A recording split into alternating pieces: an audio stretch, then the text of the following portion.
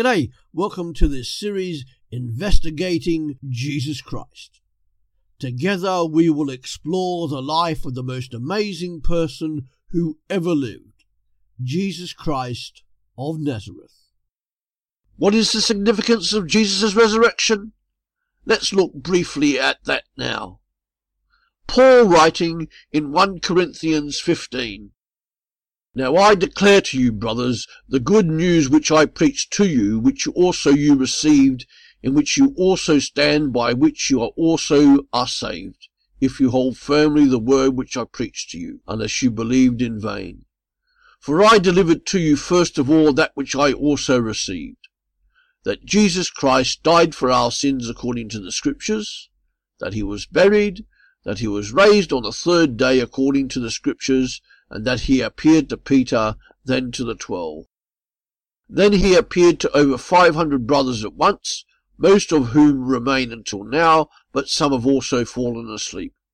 Then he appeared to James, then to all the apostles, and last of all, as to the child born at the wrong time, he appeared to me also. That was the Apostle Paul writing to the Corinthian church about the Jesus he knew, the Jesus who had been raised from the dead physically.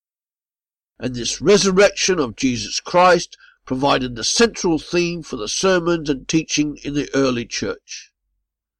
But again, what significance is there in Jesus' resurrection? The resurrection of Jesus Christ proved and vindicated all of Jesus' teaching and claims to be the suffering servant. It attested to his being fully God and the last judge of all mankind.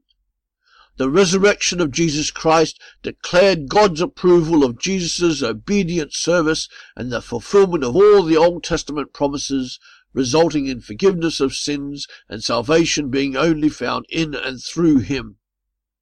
This was the prime motive for evangelism in the early church.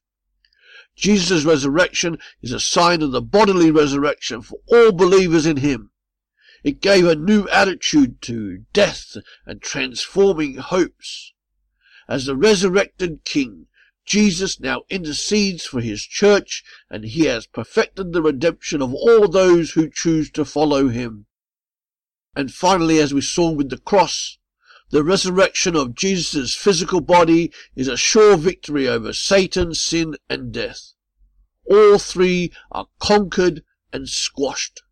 Satan is a defeated creature, and he will do anything to drag people into defeat with him. The power of sin is conquered, and sin's grip is overcome if you are a believer in Jesus Christ. Finally, death has been beaten, because those who believe and trust in Jesus Christ will live forever with him, with new bodies.